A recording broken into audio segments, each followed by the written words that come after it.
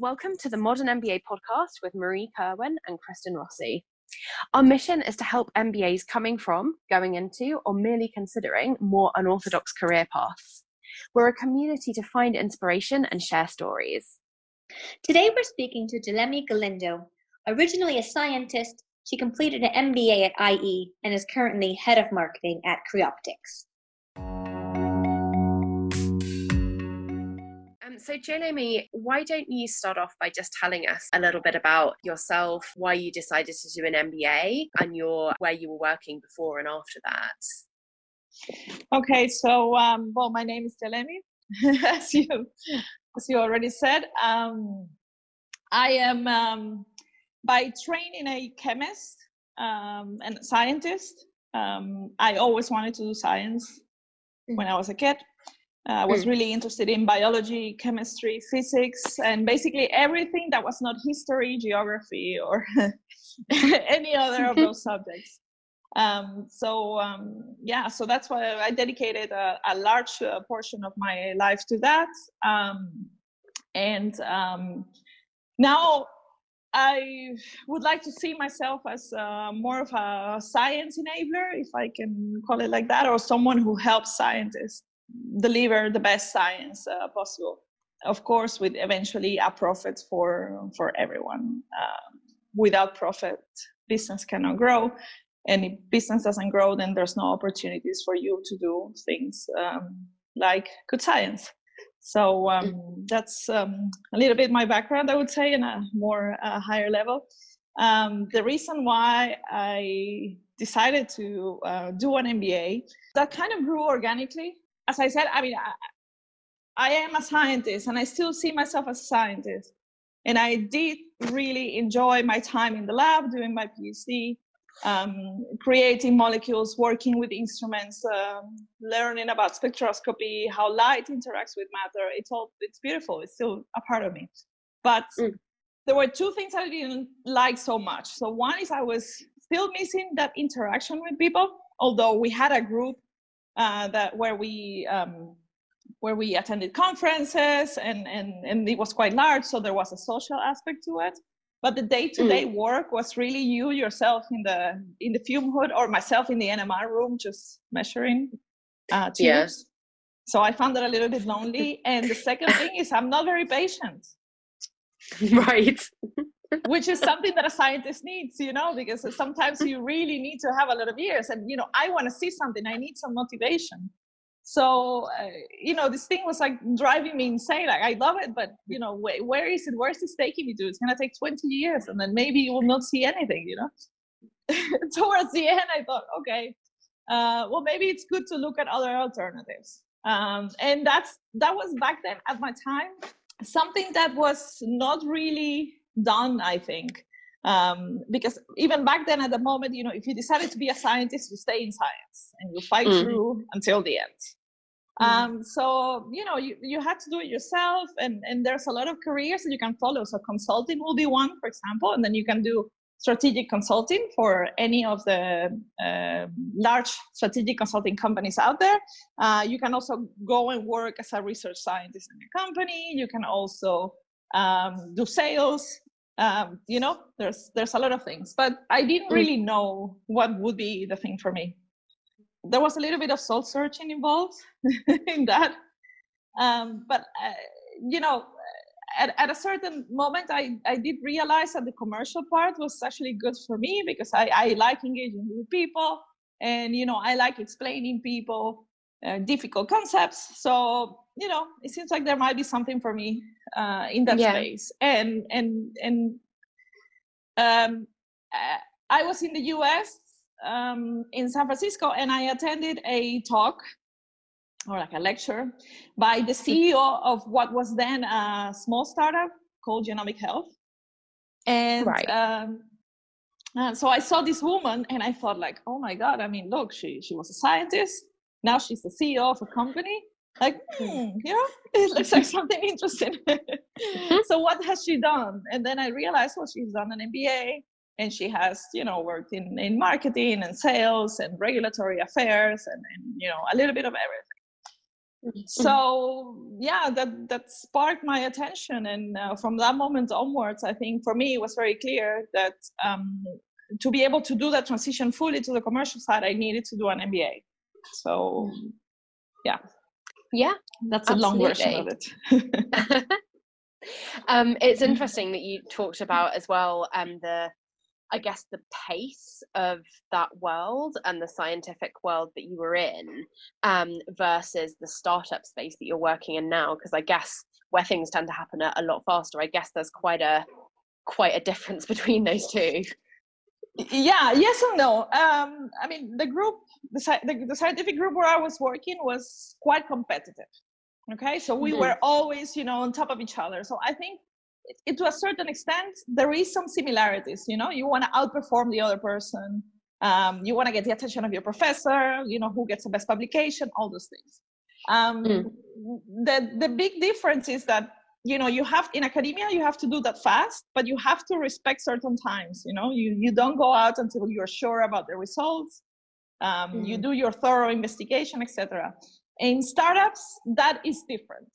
80% is good enough. You have to go out. You have to test. You have to be open to taking a risk, understanding what you can learn from it, integrate it back into whatever it is that you're doing, and then go out there again. So there is an aspect of failure, which I think is really completely the opposite of what the life of a scientist is. The scientist is always looking for the truth, whatever that is.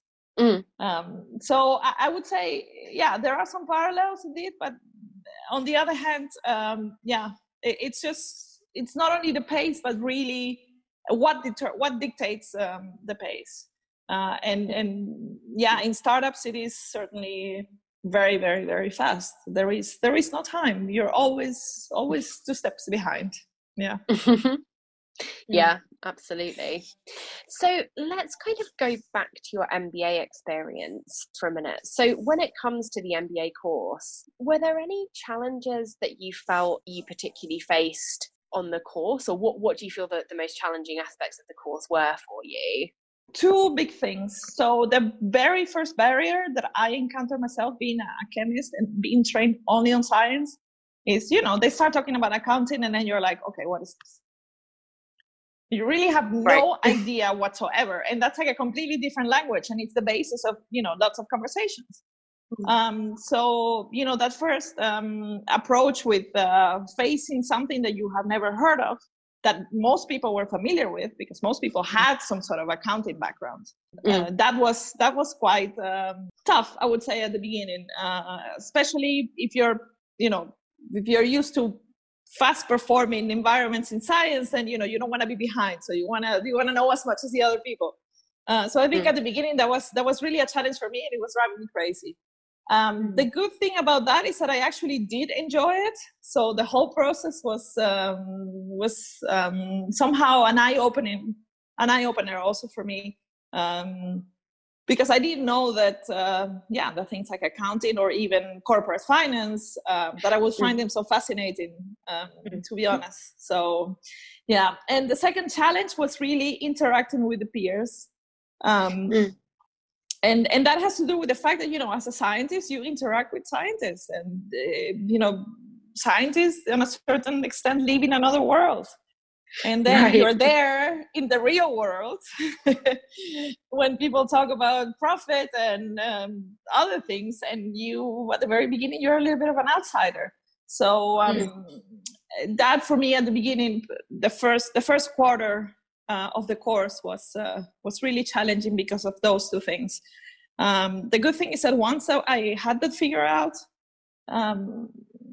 things went much more smooth, and then I could really focus on other aspects of the MBA that I wanted to take with me.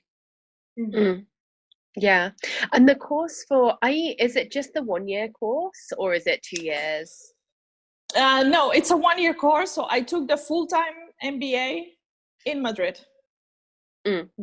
So we were for 11 months, all of us together. I don't know how your experience is, but for me, and maybe that has to do with my own approach to this. for me, it was, okay, this is a course where I need to learn those things that I don't know, that I suspect are going to help me get to where I want to go. I didn't know exactly what it was, but like that's kind of the direction. For that, I need to know a little bit of accounting. I need to understand how markets work. I need to understand marketing. I need to understand HR. I need to, so I need to learn, and I have to be there, and I have to absorb as much as possible. And this was really obsessing me, especially at the beginning, to a certain extent, that I was so busy with other things that I couldn't really also like take everything out as a sponge and bring it back with me. It was very, very intense to do that for a full year. It's quite a lot. I totally get what you're saying, though, because coming from an entertainment background, I've been an entrepreneur for many years, but I was never really taught the concepts. And it was the same thing. I just wanted to know everything, and I knew I needed to know everything in order to get to that next step. And so you just want to take everything in. Yeah, exactly. So like in your brain, it's like, okay, make more space. Yeah, and I mean, there's a point where you realize, well, okay, some things, you have to let them sink in. It's not so, it's not like you're learning chemistry out of a book, these are, there's a certain aspect of experience that you need to see out there. It's not an exact science at all. So you also have to surrender to the experience, I think. And I wish I would have done that a little bit earlier, to be honest. Were there any particular challenges you faced on the course coming from your background and then moving into the more commercial environment? Yeah, so I mean, definitely that the whole understanding what accounting was and the language, that was one challenge. Probably but this is more on a personal level. The biggest hurdle I felt was actually accepting that it was okay to not do science anymore at that level, and that doesn't mean that you have gone to the other side. That means that you are taking a skill that you have, still serving science, but in a different way. I think that was really the big challenge. And actually, I'm very proud that I think I succeeded on this particular thing. I succeeded quite quickly. And I think that also had to do with the first group of people that I had to work with in the first term. I think they were really the key people who made me understand that, it's not the dark side, that people are interested in science. And that, if you sell a machine and you used to be a scientist, that doesn't mean that you're a loser. That means that, you found something else that you can help and serve the science. Yeah. It's so funny you say this, to be honest, because I had the exact same feelings, but coming from entertainment, and probably not the exact same feeling, but really similar feeling of, am I I don't know, am I like cheating on being a performer? I really felt guilty about that. And am I selling myself out in some way? But I knew in order to progress, I needed to do this. But I felt like I was giving something, I don't know, I was doing a disservice to the entertainment or my arts background in some way. Yeah, it's the struggle is real. Yeah. I would say it is. I mean, I remember for me, one of the things that really, was like stuck in my head is, I remember when I was doing my PhD, all these salespeople, right, were selling machines and selling instruments, and I somehow always thought like, oh my God, they must have been like bad scientists because I ended up selling machines, right? And then come to the realization that I was very judgmental and not right, and that actually you are a candidate to do something like this because you might actually be good at this.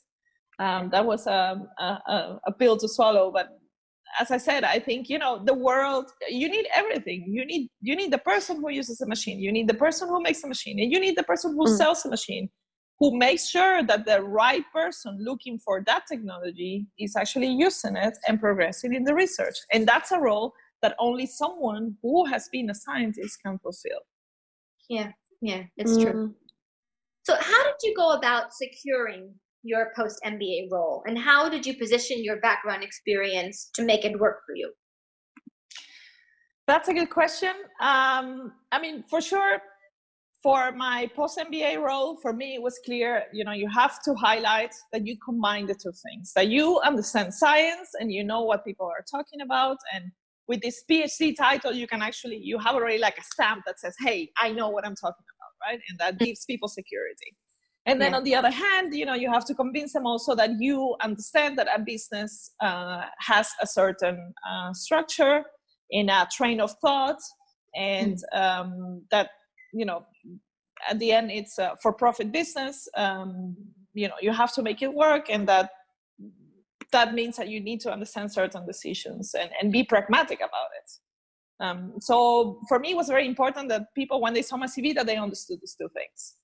The biggest struggle was really understanding which roles I could fulfill the best, being fresh out of the MBA.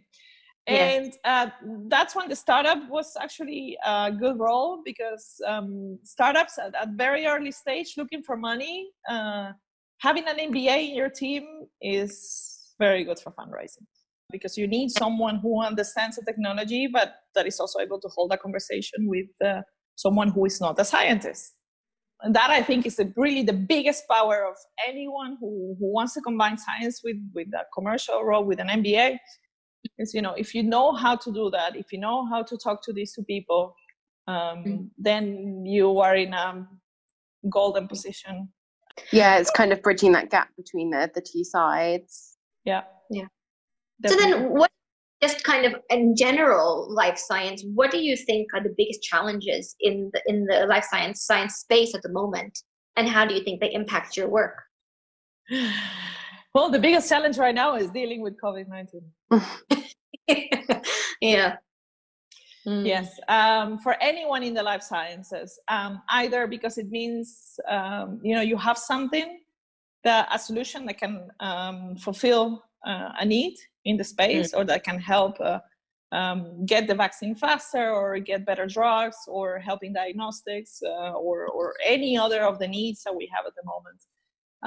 But also dealing with the fact that our mobility is fully hampered. It's, we went from full globalization to, 1 week I was in Boston, the other week I was here, the other week I was in I don't know where, or, from Belfast to Coventry and then back to Zurich, and, all of that you could do before. And that's not possible anymore.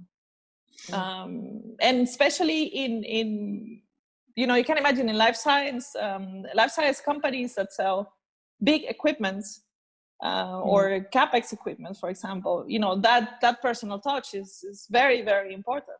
Because you can't meet face to face, so you don't get to build that relationship as strongly. You can meet face to face, so indeed you cannot build a relationship. Doing demonstrations, for example, I mean, you can imagine that's also, with the whole social distancing, it's not so easy anymore. Budget allocation, and then if you're in the life sciences and you do have a solution for COVID-19, meaning, okay, I can help you, then you have all the other things that come in, which is, again, you cannot travel, or the social distancing, you have to find a solution for that, or labs are working 24/7, and you have to deal with people who are very, very stressed and under a lot of pressure. So either way, it's a challenge. If you have a solution, it's a challenge. If you don't, then you have to find a way to survive this. And it's uncertain for everyone. No one knows what's going to happen.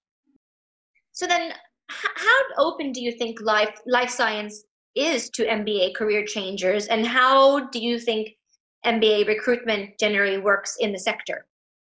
The life sciences and the pharma industry, at least from my point of view, is quite open. I mean, if you look at big pharma, there's quite a few MBAs working in different positions.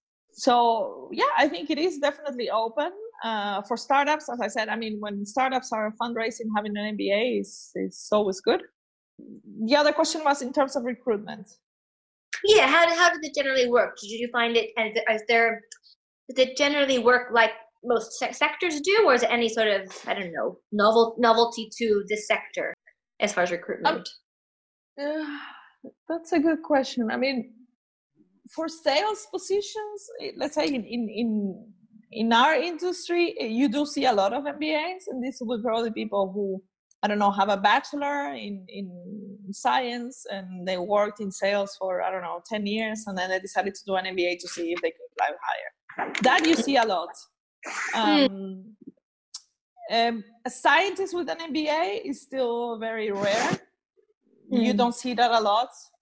I think there's in Switzerland there's not many people with that for sure, and in other places. And usually those people are high in the ranking in companies. Yeah. So the MBA is really, that step. I suspect, and I think that also applies to my case. I mean, the MBA opens your network. As a scientist, you have a network in science, but you need a network in business, and then you can combine those two. And the MBA really gives you that. It's the door to that other side and where the money is and who can help you get somewhere. And that's really when it comes. And that's why I suspect those people end up high in the ranking, because they do get to, those places where they can raise funds or put great ideas out there and commercialize them. I think. And so it's actually kind of adding on to that then, if someone's listening to this podcast now and they were a scientist, they're going to do an MBA, or they just finished an MBA, what roles would you say they should be looking for when they're looking for their next role, if they want to move and still stay in life sciences? Roles that will be interesting for sure one of them will be business development and marketing. Okay. That is if they like marketing. But business development for sure. I think that's probably the first. I'd say business development first. Product management would also be another one. If they have a lot of experience, hands-on experience with techniques or technologies that are close to what other companies are commercializing. I think this will be the top two roles. And then if it's a startup or they can start their own startup, then it's probably CEO, CTO, those kind of roles. Yeah.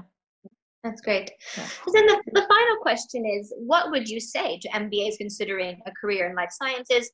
Any tips that you'd give them? So one thing that is really important is to figure out what it is that you are very good at in the science part.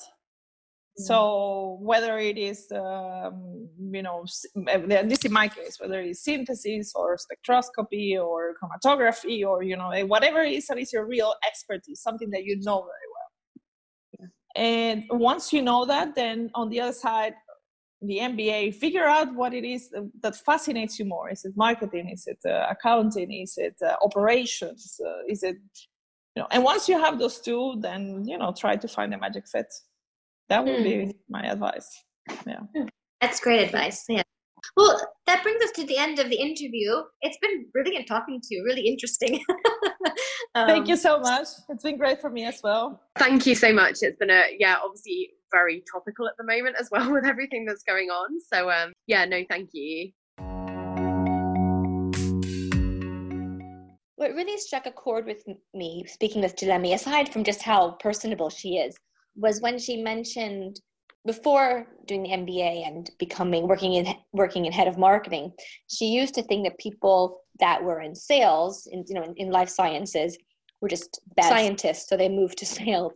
And it's funny because I think when you come from a sector that's it's hard to say, because I don't want to say, if you're in sales or if you did your undergrad in business, that you don't have the same passion. But I think when you come from a very, very a field that really requires a very specific skill set, and is very competitive, and you get in that and you train in that, like entertainment for me, if you don't follow that path, there is this element of, did you give up, or were you just not good enough?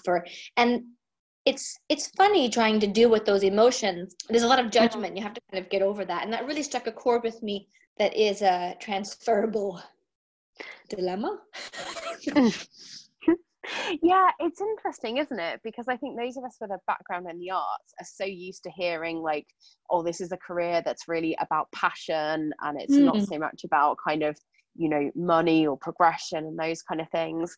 But it was really interesting to hear those kind of, I guess, questions and challenges from someone who is so, you know, almost like the polar opposite, really. So it's really interesting that there was that common theme.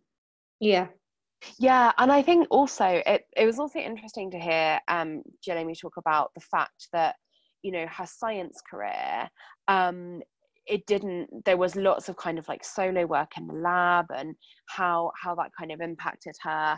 And I think it's a really good point about not just you know, is the work I'm doing interesting and do I enjoy the, you know, what I'm actually doing, but also thinking about the environment that you're in and how that's going to determine like the nature of your working day. I know for me that was a big part of informing the kind of careers that I was looking at post MBA and helping me to discount them. Yeah, no, it's true. You really need to think about how is the job going to affect your everyday life.